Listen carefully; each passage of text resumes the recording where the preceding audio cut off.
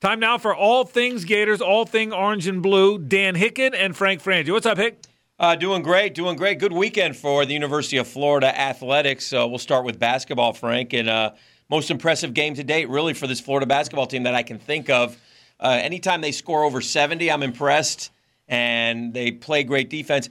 I think Alabama set up nicely for them because I think they're as offensively challenged as Florida. But I want to give the Gators credit because I've been hard on them. I think we've been hard on them this year. Yeah. And, it was a real nice road win for the program. Yeah, I think so, too. Best game they played all year. I know they blew out Butler at home, but that was Butler, and it was at home. And I think Butler was kind of fatigued of a difficult preseason or pre-conference schedule for them. This was an Alabama team that needed to win the game. They're also on the bubble, playing at home in a game you need to win, and I thought Florida took it to them. Look, we've seen that game 1,000 times. Big lead in the first half, double digits in the second half, and I waited for it to erode. I won't lie. I sat there and waited. Okay, here it comes. And this time they answered. And the thing is, by the way, they're answering without Locke. Now, Locke's hurt a little bit. He's got that hip groin thing going. Didn't score in the game, but I thought as a team they played very, very well. I thought, obviously, Nebhard played the best game of his career. I thought Kayvon played well. Keontae Johnson's coming on. 14 and 13 for him. Led the team in rebounds like 6 of the last 8 games, too. And he's getting 9, 10, 13 rebounds a game. And he's 6'5". He's a 6'5 guy. Big. He's elevated. Athletic, though. But boy, is he ever. So I still think they're the longest of long shots to get in. But I am shocked that they're even still in the discussion. They are in discussion. There were 2 or 3 games. They had to win that game. Yes. Right? They're not going to win this week. We record this on Monday, if you're listening. So we're 2 days before the trip to LSU. They're not winning the trip to LSU. Mm-hmm. We all know that. And at the end of the season, they've got tough games, home against LSU at Kentucky. But the 3 in between, they've got to win the game. Got to win them all. They've got to win all 3 of those win those games. 3 and win one of those other 3. And the best chance of that is probably LSU at home. Yes. So that would be a 4-game win streak, which correct. I see. I think maybe, just maybe, they could upset LSU at home. Also ask me, do I think they're going to beat Vandy, Georgia, and Missouri 3 in a row? I would say, probably slip up in one of those games. You know what's funny about that? Yes, you're probably right. But this is a weird team in that, other than that South Carolina home game to start the conference season, right, they have played well in games they're supposed to play well. True. There's just not very many teams that are bad in the league anymore. Yeah. But they've played well against Georgia. They went and played well. They won at home against Vanderbilt. They won at Alabama. So the teams you're supposed to beat, they have beaten, which is interesting. I have a huge fear of going to Nashville. Yeah, because of that gym. Yeah. I've seen it too many times. It's a bad gym. And I don't think Vandy They're not grabbed going a W this weekend. No. Yeah.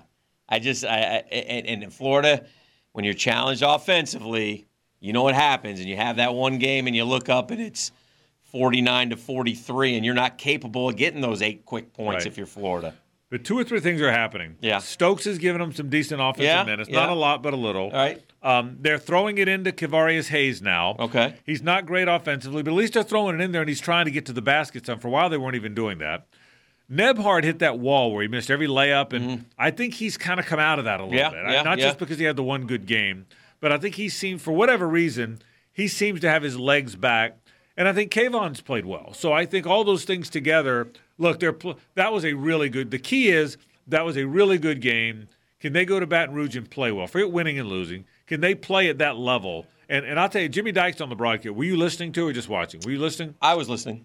Jimmy Dykes, from the beginning, who I think is great, by the way. I do too. From the beginning of the broadcast, Jimmy Dykes was talking about how good their energy was. Mm-hmm. And he said they are want-toing. I think the want-to is way better, or the try-hard, it's way better than Alabama's. And he's got a great eye for it. And he pointed out very early in the game that Florida, from an effort standpoint, had way more energy than Alabama. Well, that's the key for them down the stretch. So let me ask you, 18-13, that would be probably best case scenario. Well, if they're still hanging around and still on the bubble or first 4 out or whatever, I would assume that 18-13, and I don't necessarily agree with it, but I would think 18-13 going into the conference tournament would get you in. That's 10-8, right? In the regular season? Yeah, there's no doubt that's it. I think 18-13. I watched the Billy Donovan Florida team win 23 games one year and not get in. But they were playing. They didn't play this schedule. No, they didn't. They didn't play this schedule. He stepped it up after that. And the league's gotten good. Back in the Billy's better, yes. In Billy's day, it was a two-team league almost the whole time. Okay. I mean, you think about it. Right. Bruce Pearl had some good Tennessee teams. Right. There'd be a one-off here and there, but for the most part, it was a two-team league. Mm-hmm. That's not the case anymore. No, there's no question. It's become a legitimate league. So, yeah, I think 18-13 gets them in. I don't think they win against LSU. Have to win those three after that. Right. And it'll be interesting to see. Hey, at least they're still breathing. So that's right. And could be worse. Maybe to get the Mike White detractors off base for a little while. We'll see what happens. Baseball team opened up this weekend and beat the Dirtbags 3 straight. So looks like again pitching rich. Yes. And we'll see what happens offensively. A lot of young guys playing, so you can't really judge an offense until we get further along into the season. But a couple things. 5 straight years they've swept the opening series. That's impressive. Yeah, it is. And Sully gets his 500th win. Number one, I love the way they play. 2 or 3 things. I do like the rotation. You talked to me about it 2 or 3 weeks ago. That rotation of Dyson, then Mason left, which is pretty good. I mean, pretty good. That's going to be pretty good. Experienced and ready to roll, It's good that Nelson Maldonado is back for his 19th year. I think he batted right ahead of Brad Wilkerson back in the day. I think you're right. I mean, he's been there forever. That helps. Will Dalton's a good player. Langworthy's a good player. Yep. Here's an interesting story. The center fielder, Judd Fabian. Yeah, Ocala kid. Yeah, should be in high school. He did you see this? He actually was class of 2019. Yeah, class of 2019. Moved it up? Well, then he graduated in December. Okay. And enrolled. Wow. And is now the starting center fielder. Wow. For one of the best programs in America. That's pretty good. And think about that. You move it up, you enroll, kind of like Scotty Wilbekin, but Scotty Wilbekin was on the bench. Right. This guy's the starting center fielder. Had a couple doubles this weekend, I know. And he threw out a guy at the plate. Yeah, he did. So he's a good story. Corey Acton's a new guy, the third baseman. Right. The first baseman. McConnell kid is back. McConnell's in batting second. Right. And so, they have a good team. They were very high on him last year, so you would expect good things from him. I saw Blake Reese got nicked up, but Sully said he should be okay for Miami this coming up weekend. They have UNF coming to town this week, and then they get the Hurricanes for 3 more. Yeah, UNF, by the way, had a good start, so it'll be a better UNF team than people think. They beat Missouri 2 out of 3, for those who don't know. SEC. So, good start. One other thing about baseball, what he's done a nice job of is playing these freshmen early so they can help you. Brady Smith is the starting catcher. Yes. He played a lot. Didn't catch a lot, but he played a lot last year. So he's Austin Langworthy's been playing since he got on campus. So it helps to have these guys play a lot when they get there. Is he the best college baseball coach in the country? I think he is. I think he's. Is there any? Vandy. And Tim Corbin is very good at Vandy. Mm-hmm. The Louisville guy, I forget his name, is very good. Yeah. But if he's not the best, and I don't know what the metrics are for that, he's got to be right there. One more title would solidify that. Yes. But yes, I would think he's always in it. He's hard now. He's a tough guy. I think Sully is as good as it gets. There's some great Sully stories, and he is, and I think for sure pitching wise, he knows pitching as well as anyone, and I think that. In the scheme of kids wanting to get to the big leagues, I think what happens is, you get your representatives and they will tell these kids, hey, listen, if you're doing 3 years, go to Florida. Right. There's nobody better to learn the pitching from than Sully. And he knows how much to use you and not use you. Yeah. He could use Michael Byrne every day because his arm would hold up. Right. Other guys, he knew when not to use them. He doesn't overuse. Even guys he throws a lot. A.J. Puck did not throw a lot of innings. Right. Because he didn't have that rubber arm thing that Michael Byrne has. Correct. Good point. So I know. I think he's got a good feel for that. No, I think the guy's the best coach going. It's going to be another extraordinary year for them. And look, on a year where basketball hasn't been as good, you need that, right? Mm-hmm. If football was great. Baseball is going to be great. Basketball may be a year away from being great. A couple other things I wanted to mention. By the way, softball off to a great start. They're undefeated as well. Right. I think they're 11-0, if I'm not mistaken, and had a real good weekend. But I wanted to bring this up. Football-wise, all the accolades go to Dan Mullen. But, Frank, it's interesting. If you look at these mock drafts, we're looking at 2 almost locked down first-round picks from this University of Florida football team, okay? Mel Kiper's latest mock has Jawan Taylor going 7th to the Jaguars. Right. Ja'Kai Polite going mid-21st, I think, maybe to see. I'm not sure. But I've seen him anywhere from as high as 10 to as low as 25. But he's going in the first round. Right. Ja'Kai Polite and Jawan Taylor seem to me both first-round picks. And having mentioned Chauncey Gardner-Johnson, he's not going to be a first-round pick, I don't think, but I think he's going to be, second, third round for sure. There's a bunch of these kids are going to get drafted off this football team. No, and I'll go back to what I said when you asked me or we asked each other a couple weeks ago. Right. The significance of not having Todd Grantham. Yes, it hurts not having Right. Todd Grantham. Nobody would debate that. But I think the second, second most important guy in the program is Nick Savage. I think he changed Jawan Taylor's body. Right.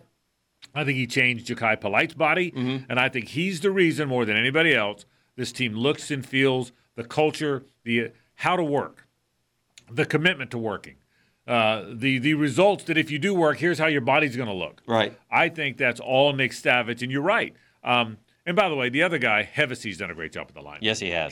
He's as far as position coaches go, Yes, he's he been has. about as good as it gets. Hey, listen, and we speculated last week about Grantham.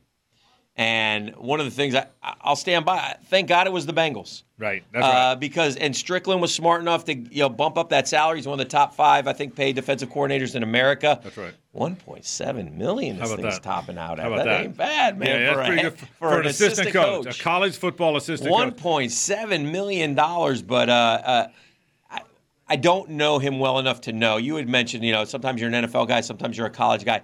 I don't know, but I can't imagine the Bengals were going to pay anyone $2 million, $2.5 million to be a coordinator. I agree with that. It's obviously the case, but look, he doesn't go up there if he's not interested. Correct. He clearly had some interest in going to coach for the Cincinnati Bengals, or he doesn't fly out of Cincinnati. Correct. And then they zeroed in on him, which means he slayed the interview. And you don't slay an interview unless you want a job. Right. So the fact that he went up there tells me he was interested. The fact that he became their number one guy tells me he slayed the interview. At the end of the day, it had to be what you just said. At the end of the day, he probably said, I'm making 1.8, 1.7, 1.8. Yeah. And they probably said, look, for assistant coach here, we can go $1 million, we'll go 1.1, but we can't get there. But come here, it'll be better. You'll be an NFL head coach. Sure. You want the NFL. And I think and again, I'm guessing now. Right. But I've got to believe that's what, again, he doesn't go unless he's interested. Right. It had to be money that kept him in Gainesville. Well, let's wrap with one more thing here, Frank, because we'd be remiss. You go to Tuscaloosa and win for the first time in 40 years, and I know that Friday night you were glued. Oh, nobody's more glued than I am. Gymnastics, another big W in a dual meet. Well, I love the gymnastics. I'm locked in. Yes, can I make one complaint? You can. Yeah, I don't complain much. You know me a long time. I'm America's non-complainer. Yeah. But I was watching it. I was actually I was at a little sports bar with my buddy Dan Dish, kind of hanging out. Okay. And they had it on the big screen because it was on SEC Network. Here's what I need from you, and I mean you're a guy that can get things done. All right. I need Alabama's gymnasts wearing crimson. Yeah. And I need Florida's wearing blue and orange. That's fair. Because here's what I got. A lot of pinks, a lot of purples. Who's who? I don't know who's who. That's fair. And I'm watching it. You're trying. I got to know who You're making the effort. At least give me some delineation. Here's what I need to know. Who's my guy? Okay. Yeah. I need my guys. Okay. Right. So, but no, their gymnastics team is perfect. All right. That's pretty much it. Recruiting, not much on the recruiting front. No. The Friday Night Lights has gone well. Yep. Every time I look up, there's a different class of 21 committing. Oh, yeah. So that's good stuff. Things are happening. Good things are happening in Gainesville. It's all things Gators, all things orange and blue.